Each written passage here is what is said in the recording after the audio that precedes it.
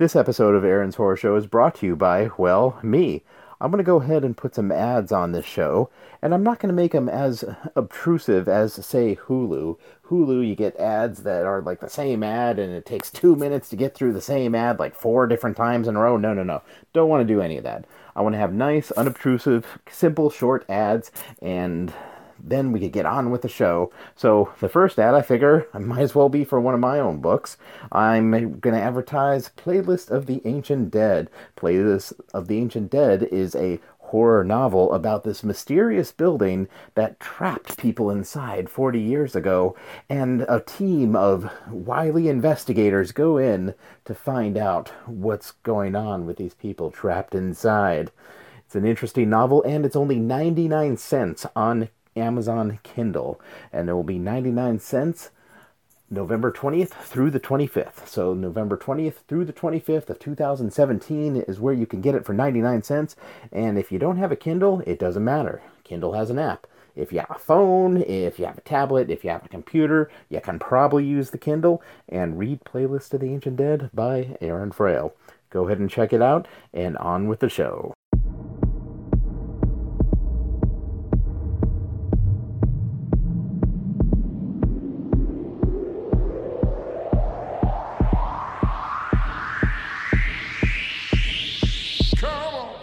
Ladies and gentlemen, RPA is proud to present Aaron's Horror Show with Aaron Frail.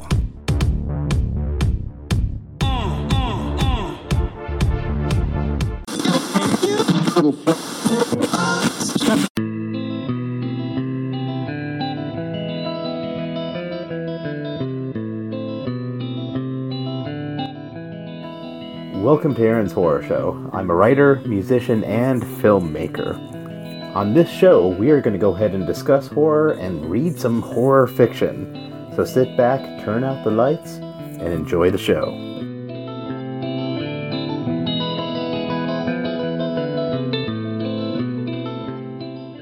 Stranger Things! Stranger Things! Stranger Things!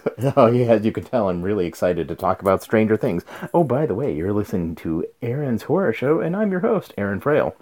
So, Stranger Things, let's talk about that. It's a really, really good series, in my opinion. But wait. Before we talk about it, go watch it if you haven't seen it. We're going to be talking about spoilers today, and so I would like you to know that if you don't want to be spoiled officially by some random idiot on the internet, then go watch it. Get a Netflix account, watch all the episodes, and then come back and finish listening to this episode after you watch them, because it's good. You don't want to. You really don't want to hear some random idiot on the internet talk about it unless you've seen it. I'm really serious about that. I mean, that's one of the things I really like about the first season, is that there was a really good mystery going on. It was, I really didn't know what was happening, and each time I learned something new, it was really like kind of this really cool reveal, and going on that journey in the very first season was great. And I'm going to get into that a little bit later, but before I talk about like the plot and how well that was done, I want to go ahead and just talk about why it speaks to me personally. And I think that because it was set in the 80s, and there was a cast of four children that were probably around the same age that I was in the 80s. And this goes, it kind of harkens back to the movie Goonies. The movie Goonies features all these kids that are going on this adventure, and I was that age, the same age as those Goonies, and I loved the Goonies. I wanted to be a Goonie. I wanted to go on adventures like a Goonie. And then suddenly I get this series that has these kids in the 80s, and they're going on adventures, and like, oh my god, that's why I really, really like it. I feel for those kid characters. Well, there's not just the kid characters. There's lots of different other characters in Stranger Things, and I will talk about that. Although I might not be able to fit into this episode. I might have to do several episodes about Stranger Things. We'll see. We'll see where this goes. Really, what I want to talk about is the fact that it spoke a lot to me. It might not speak a lot to everyone that watches it. My wife is a good example. She liked it, but she didn't love it. And I think the difference was there's about a 5-year age gap in between us, and I'm squarely a child of the 80s, like right in the middle of the 80s is when I was a child, whereas, she's a little bit of a child of the 80s, a little bit of a child of the 90s, and so there's a little bit of both going on there, and I think that puts her in a little different category. In fact, she didn't even see the Goonies until, until we were in Oregon, and I said, hey, Goonies was shot here in Oregon, and she's like, what? I'm like, you don't know what the Goonies is? And eventually she saw the Goonies, and she said, yeah, it's pretty good. And of course, that wasn't the reaction I was looking for. I was looking for the, oh my god, this is the best piece of cinema ever made. And once again, I think there's a lot to say about what you grew up with that informs your decision later on in life. I mean, that's why McDonald's really has their hooks in you, right? The Happy Meal as a kid, you loved having the Happy Meal, great, so let's go to McDonald's later on in life. Very insidious, isn't it? Guess what? I kind of like going to McDonald's. Guilty pleasure. Anyways, here nor there. So, Stranger Things. It was a really well plotted mystery. In fact, it was so well done the very first season that I really wanted it to be just that. I wanted Stranger Things to be the new Twilight Zone, where they have these really good season-long type of Twilight Zone episodes that have a cool twist at the end, and then the next season you got something completely new. That's what I thought was happening when I first watched it, because I looked at that first season and I just couldn't think of where you can go from there. I was just thinking, wow, it's so compact. I mean, they figure out that there's this weird demon creature in another dimension that's hunting people, and bam, there you go. That's what it was all this time, and that's the twist. That's the Twilight Zone ending. How can you go further than that? Well, Stranger Things 2 did exactly that. It really just took it to another level that I really liked. And I was kind of afraid when I was watching it, because I thought it wasn't going to go to that level. I thought it was not going to be that good. And only because I had been burned by another series that did the same thing that Stranger Things did in the very first season. There's this other horror science fiction series that was on Fox a while back called Wayward Pines that had a really good first season. So, spoiler alert, I'm going to go ahead and talk about some Wayward Pines spoilers. So, if you haven't seen it, check out the first season of Wayward Pines. And if you have a good stomach for punishment, go ahead and check out the second season. So, Wayward Pines had this really great mystery. This guy wakes up in a town and there's no crickets at night. And there's also cameras watching him and a creepy cult leader and these phones that ring before they're about to go ahead and kill someone or something like that. And there's also, by the way, these weird creatures that eat people. So yeah, very good mystery. This guy wakes up in this town and suddenly he can't get out no matter where he goes. They always drag him back in when he finally does escape. There's all these creatures around, so it's really hostile outside, and it's crazy. It's this weird mystery. What's going on? Why is he in there? Why can't he get to his wife? And all this other stuff. And eventually you find out it's because he was cryogenically frozen, and he got into the future, and in the future there's this weird cult town, and anyone else who isn't part of this cryogenically frozen cult town turned into these weird mutants that are crazy and eat people. Or something like that, right? I don't think they really ate people. I just think they were just really violent.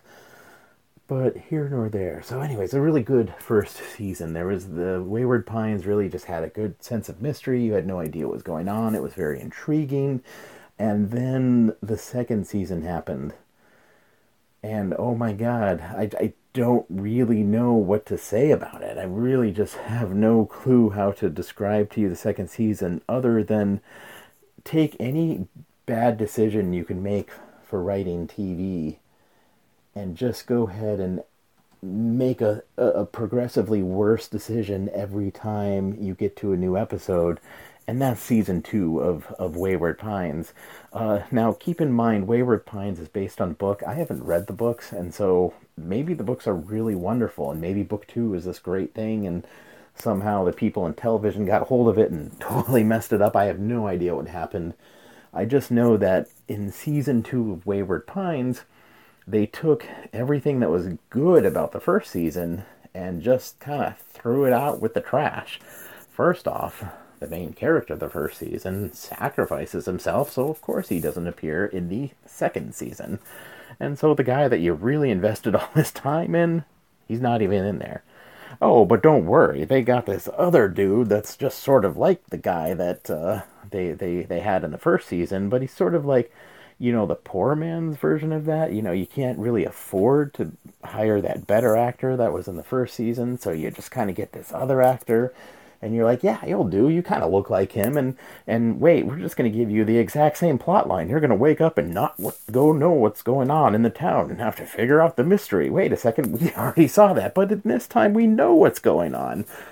So I don't know if that's the best decision there. Oh, okay, so wait. Also, the guy from the first season, his family gets in the town. So yeah, he has his family there. So maybe we could stay and watch what happens to his family after he sacrifices himself. Nope, they kill off his family pretty early on, by the way.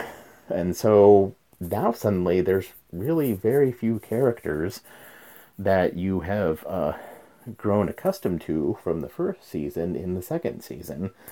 And so now you're suddenly given these sort of odd characters that you're not really invested in, and then they just start making sort of poor decision after poor decision, and it really just, I don't know, it didn't work out. However, there was one mystery left in Wayward Pines. I read this in an article on the internet that I just couldn't help but share with you today.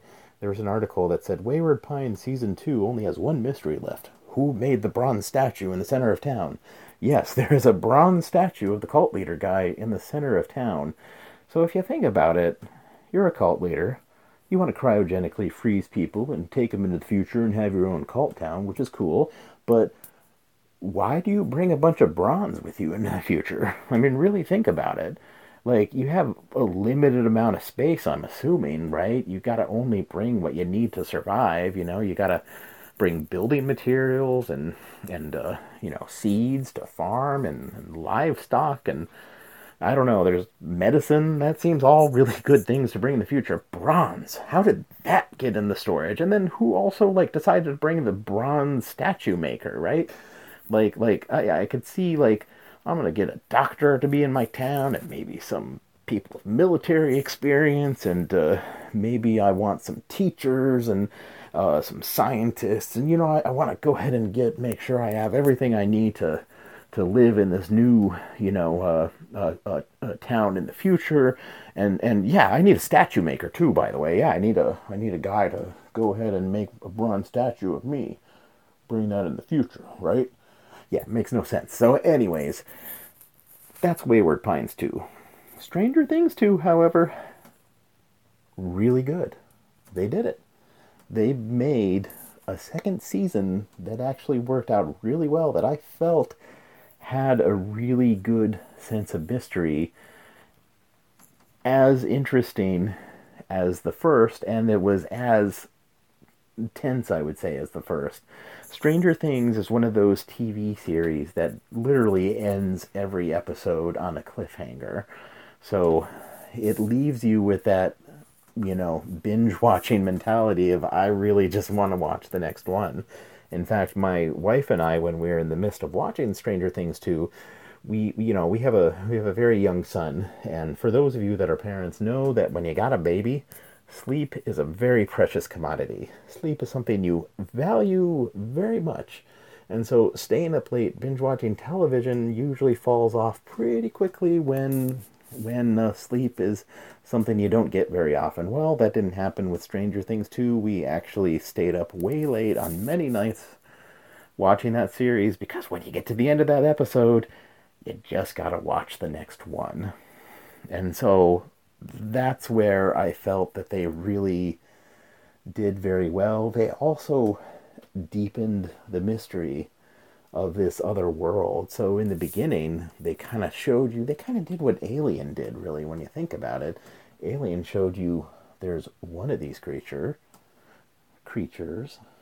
and then in Aliens, there's many of them. And in Stranger Things, too, that's kind of the same thing, where there's many of what was in the very first season.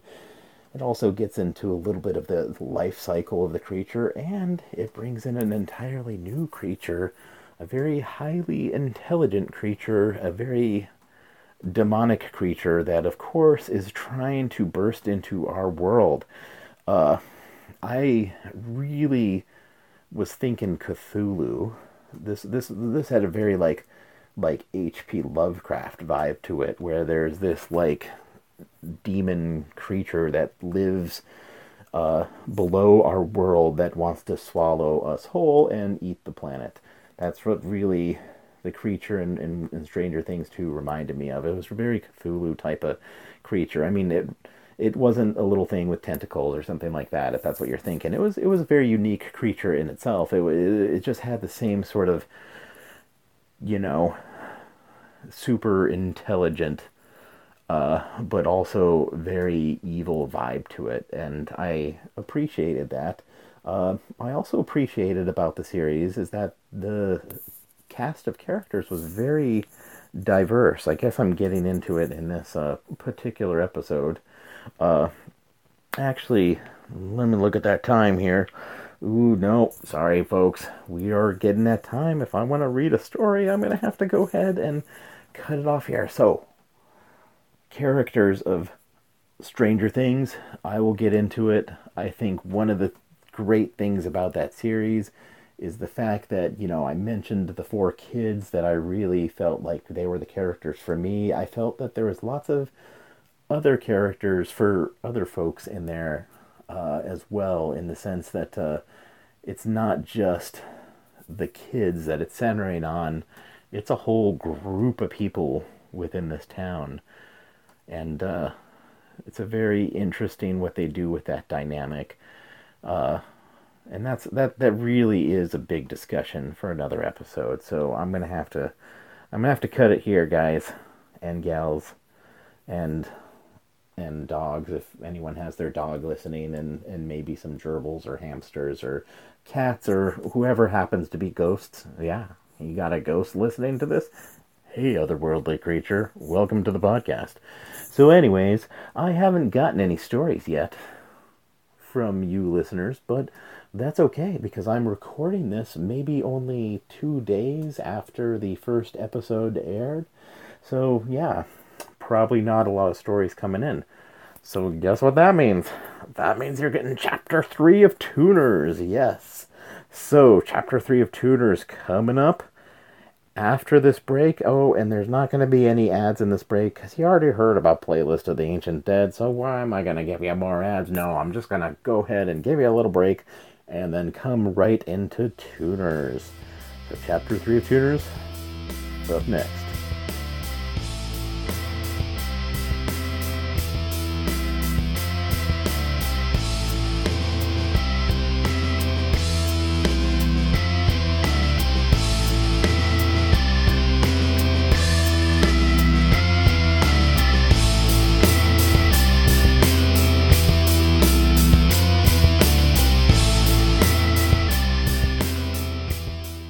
I was thinking during the break that Season 2 of Wayward Pines is a lot like Gilmore Girls.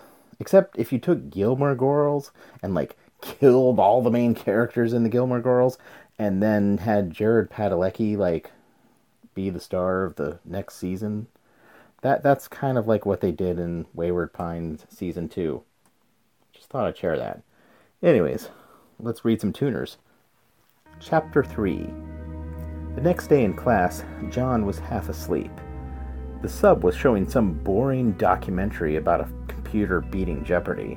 His best friend, Rashawn, flicked a paper football at John's head. John snorted and sat up. "You're falling asleep," Rashawn laughed. "Does anyone care about some stupid robot winning a game? They're going to take over and rule us anyways one day," John scoffed. "Meow. Somebody woke up on the wrong side of the bed today." "My parents grounded me last night," "Aw, shit, dog," Rashawn said. "You brought a girl home." He said it louder than a whisper, and the substitute teacher looked up from his book. Both John and Rashawn made it look like they were doodling in their notebooks. After the sub was satisfied that no funny business was going on, he lowered his head back into his book. "What's her name?" Rashawn whispered. "Dude, what's your problem?" John said. "It wasn't a chick. Just a mall cop. He caught me doing some tricks at the mall." "Did you get it on YouTube? Tell me you got it on YouTube." "No." "Well, why the hell were you skating at the mall then? There's tons of parts where cops don't hassle you." His voice got louder again, and they had to pretend they weren't talking for a while. Once the sub's nose was back in a book again, they continued. "I was trying to impress a girl, okay?" "Aw, shit, I knew it was a girl!" Rashawn couldn't constrain himself. The sub stood from his desk and walked to the back of the classroom. He pulled out a chair and set it near them. He sat down with the book and waited. They were silent for the rest of the class. Rashawn had pestered all day while at school about Abby. John didn't say much about the encounter, so Rashawn just had to assume all the nasty things he could think of. If John were to believe everything his friend said, his friend would be getting sex like every night of the week with one girl or another. In reality, John knew that Rashawn was having just about as much sex as John was, somewhere between 0 and none. Still, John couldn't talk much about it. His friends would think him crazy if he told them about disappearing girls and all this crazy stuff. So, he just let Rashawn think that they were boyfriend and girlfriend. Not that he wouldn't mind Abby being his girlfriend, although girls like Abby always had some boyfriend in college with a chiseled jaw and a football scholarship. Still, he couldn't help but think of her. Knowing that she was out there somewhere was almost a worse punishment than a grounding. Being grounded meant that he just sat around in his room. Like tonight. His father was still upholding the grounding, and so sitting in his room took on this whole new meaning when he had this girl on the brain. He just couldn't sit there for too long. He would just think about her. An image would just pop up in his head. So he decided he needed to get out, but since he couldn't leave the house to go see his friends, he decided to go down in the basement instead. On the way, he passed the garage. He could hear his father tinkering around in the workshop. His father was always in the workshop. He could be in there for an entire night, or sometimes just 15 minutes. His dad seemed to be in there a lot more, though, after Mom died. It was a plane crash coming back from China. John remembered being at the airport when it happened and being shuffled around by all these government workers. John and his father had to stay in a facility for a couple days after it happened. They wouldn't let him and his dad go home while they sorted out the mess. Not that he wanted to go home. He was at the age where he half expected to see his mom and his sister walk in at any moment. Both his sister and his mom died in the same accident. It would have been his whole family if a work project didn't get John and his dad back earlier. His dad was an independent contractor. He programmed software, built prototypes, took on miscellaneous tech jobs. John wanted to be with his dad and help with the project, even though it was a circuit board prototype where John really couldn't do anything but watch. He was still at the age where he'd light up with joy from the stuff that would come out of that garage. His dad rescheduled the tickets for a couple days earlier. He even let John solder a transistor or two. It was much more fun than being pinched on the cheek by Grandma. He smelled funny and always bossed around the whole family. The day his mom and his younger sister were going to touch down at the airport, they heard it on the news before they heard it from the authorities. Crash landing at San Francisco International. John's mother and sister had a layover in San Francisco before coming back to the Midwest. John wondered sometimes if he didn't like going to the garage anymore because that was where he heard his father cry. He heard his father cry at the funeral. It wasn't much of a stigma to cry in Chinese funerals as it was for Americans. People showed their respect by crying. But afterwards, his father tried to hold it together for John's sake, just like a good American. Don't show any emotions. He would come to the garage and he would hear sobbing. His father would cry. out of John's sight.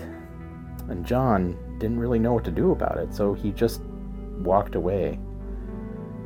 Today, he heard cursing coming from that garage. There was a loud crash, followed by a few shouts from his father. John rushed past the door to the basement. He pushed it open and flipped the light switch. The stairs creaked as he made his way down. The basement was mostly boxes stacked around a furnace. The only place without boxes was this little alcove with a white sink and a washer and dryer. Most of the clutter was his mom's old junk. His dad couldn't get rid of it, just like he couldn't remarry. It was like his dad had nothing to do but work and pester his son. John rummaged through the boxes, and then he saw one with a label, Ying's Books. If he remembered correctly, his sister had inherited his childhood book collection when he had outgrown them. All the Berenstain Bears books should be in her collection. Or Berenstein, if you believe that crackpot internet theory. He used his house key to crack the tape on the box. There was an old, musty smell of something that hadn't been opened in years. It assaulted his nose, and he coughed and began to pull out the books. There were all sorts of titles he remembered as a kid. Some were in English, others were in Chinese. He remembered his mother reading some of them. When he finally got down to the Berenstain collection, he dropped the pile he had been holding in his arm. The title on the book wasn't Berenstain at all. It was Berenstein. "No way," John said to no one. He pulled his phone from his trousers and searched the internet, Amazon, Google, just about every shopping site. They all had Berenstain books. There were no Berenstain books anywhere. He typed in Berenstein misprint, hoping that it was just some rare collector's item, but got nothing. The Berenstein books didn't exist at all. They had all been spelled with an A. According to the internet, they had always been spelled with an A.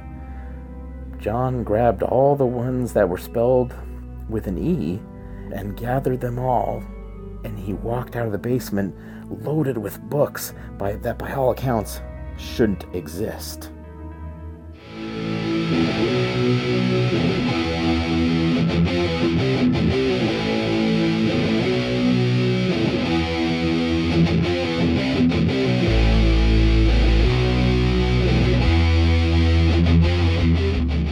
All right, that was Chapter 3 of Tuners.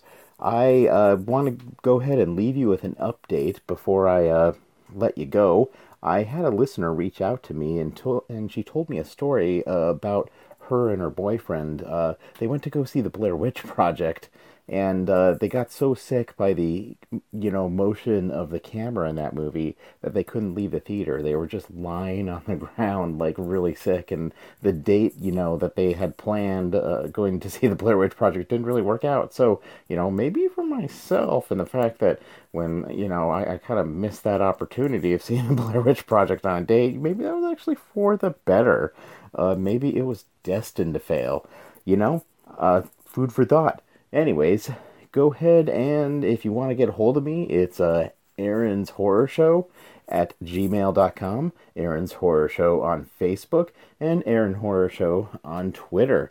Go ahead and send me your stories. Send me your questions. If you have any questions, I'm happy to do the research and see if I could answer them on the show. All right. Well, have a good night.